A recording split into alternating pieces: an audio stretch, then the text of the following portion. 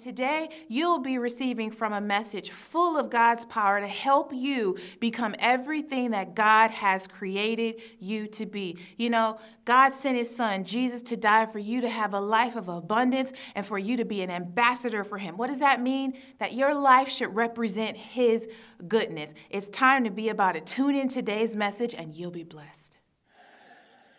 But here's the thing. See, Satan comes with a suggestion. You really believe that by his stripes you are healed? Do you really believe that the blood of Jesus can protect you from a pandemic? Look at all these people that's been done. Some of these people were saved. Did you know that? Some of these people go to church. In fact, it started in the church. Did you hear it started in that country over there? Why do you think you any different? And what happens is that's a contradiction. And so you start looking. You sure right. That person was the head of the prayer team. I'm trying to get my prayer life tight right now. I keep falling asleep. Wait a minute. It's over here now. Oh, this is happening over here. And when you start fixating on the contradiction, the fear starts to grow.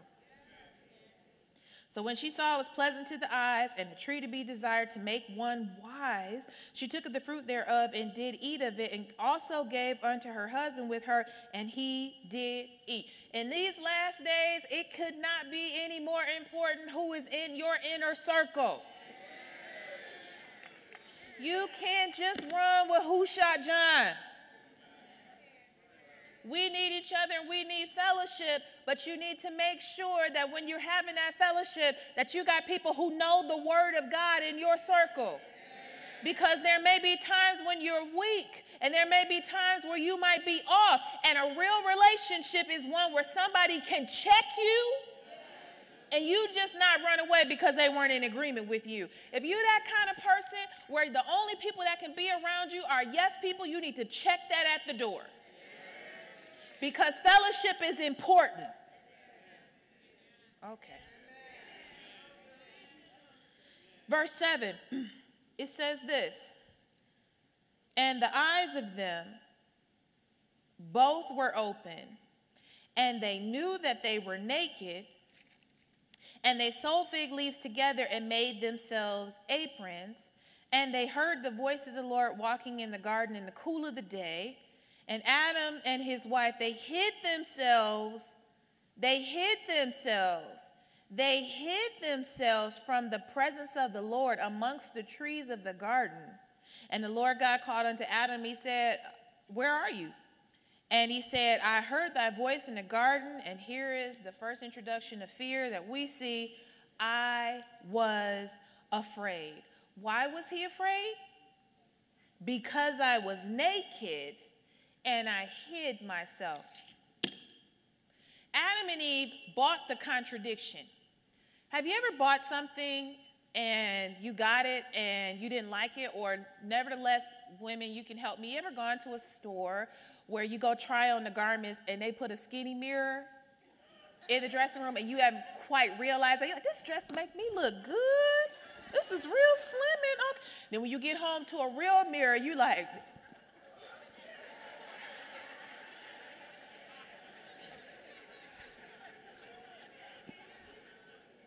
or you've ordered something online, it looks so good on the person online, and they spin it, and everything looks good, and you buy it, and then you put it on, and it's like, you know what, let me put this back in this box, and let me put this word right on here, return to sender. Well, because Adam and Eve bought the contradiction and did not return it to sender, now they're in a place where now they are afraid, and they're hiding from the very person that they need. You know why? Because sin makes man a coward. Because Adam and Eve knew that they had messed up, instead of going to the presence of God, they ran away from it. But I want to point something out to you.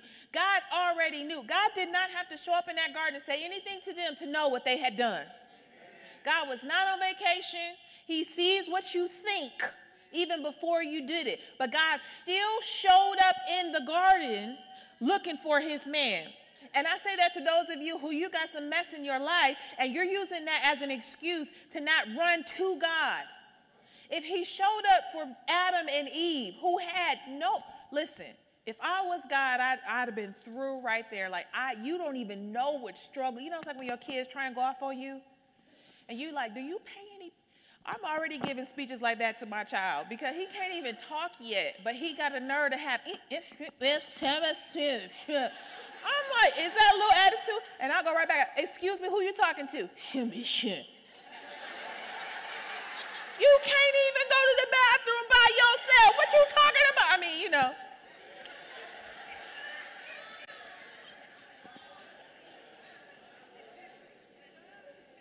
Here's what's important here. Adam and Eve were naked the entire time, right? And God said to them, I don't want you to eat of the tree of the knowledge of good and evil. Now wait for it. Check out this revelation right here in this center.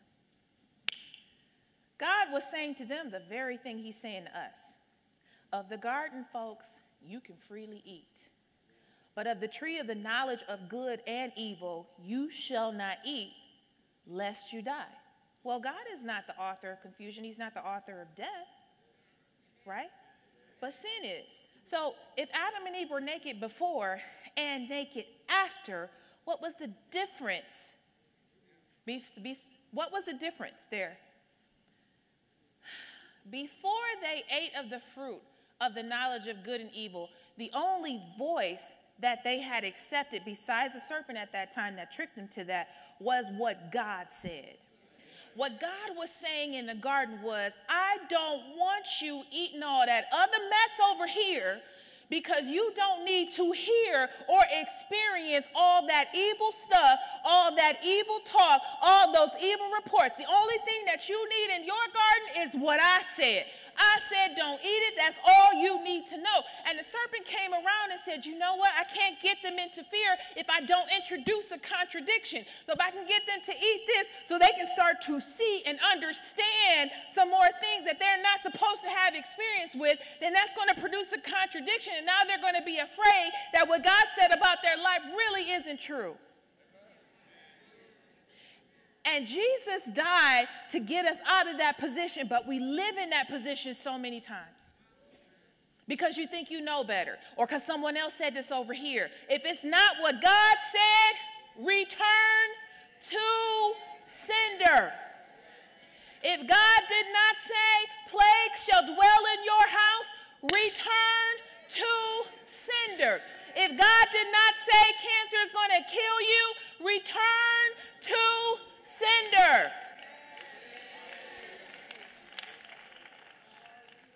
I hope you enjoyed today's podcast. I want to invite you to subscribe as well as visit our website at michelleferguson.org. We have some materials there that can help you as you walk through life, live the life that God created for you. As always, I'm Michelle Ferguson, helping you to discover, develop, and celebrate who God has created you to be. See you next time.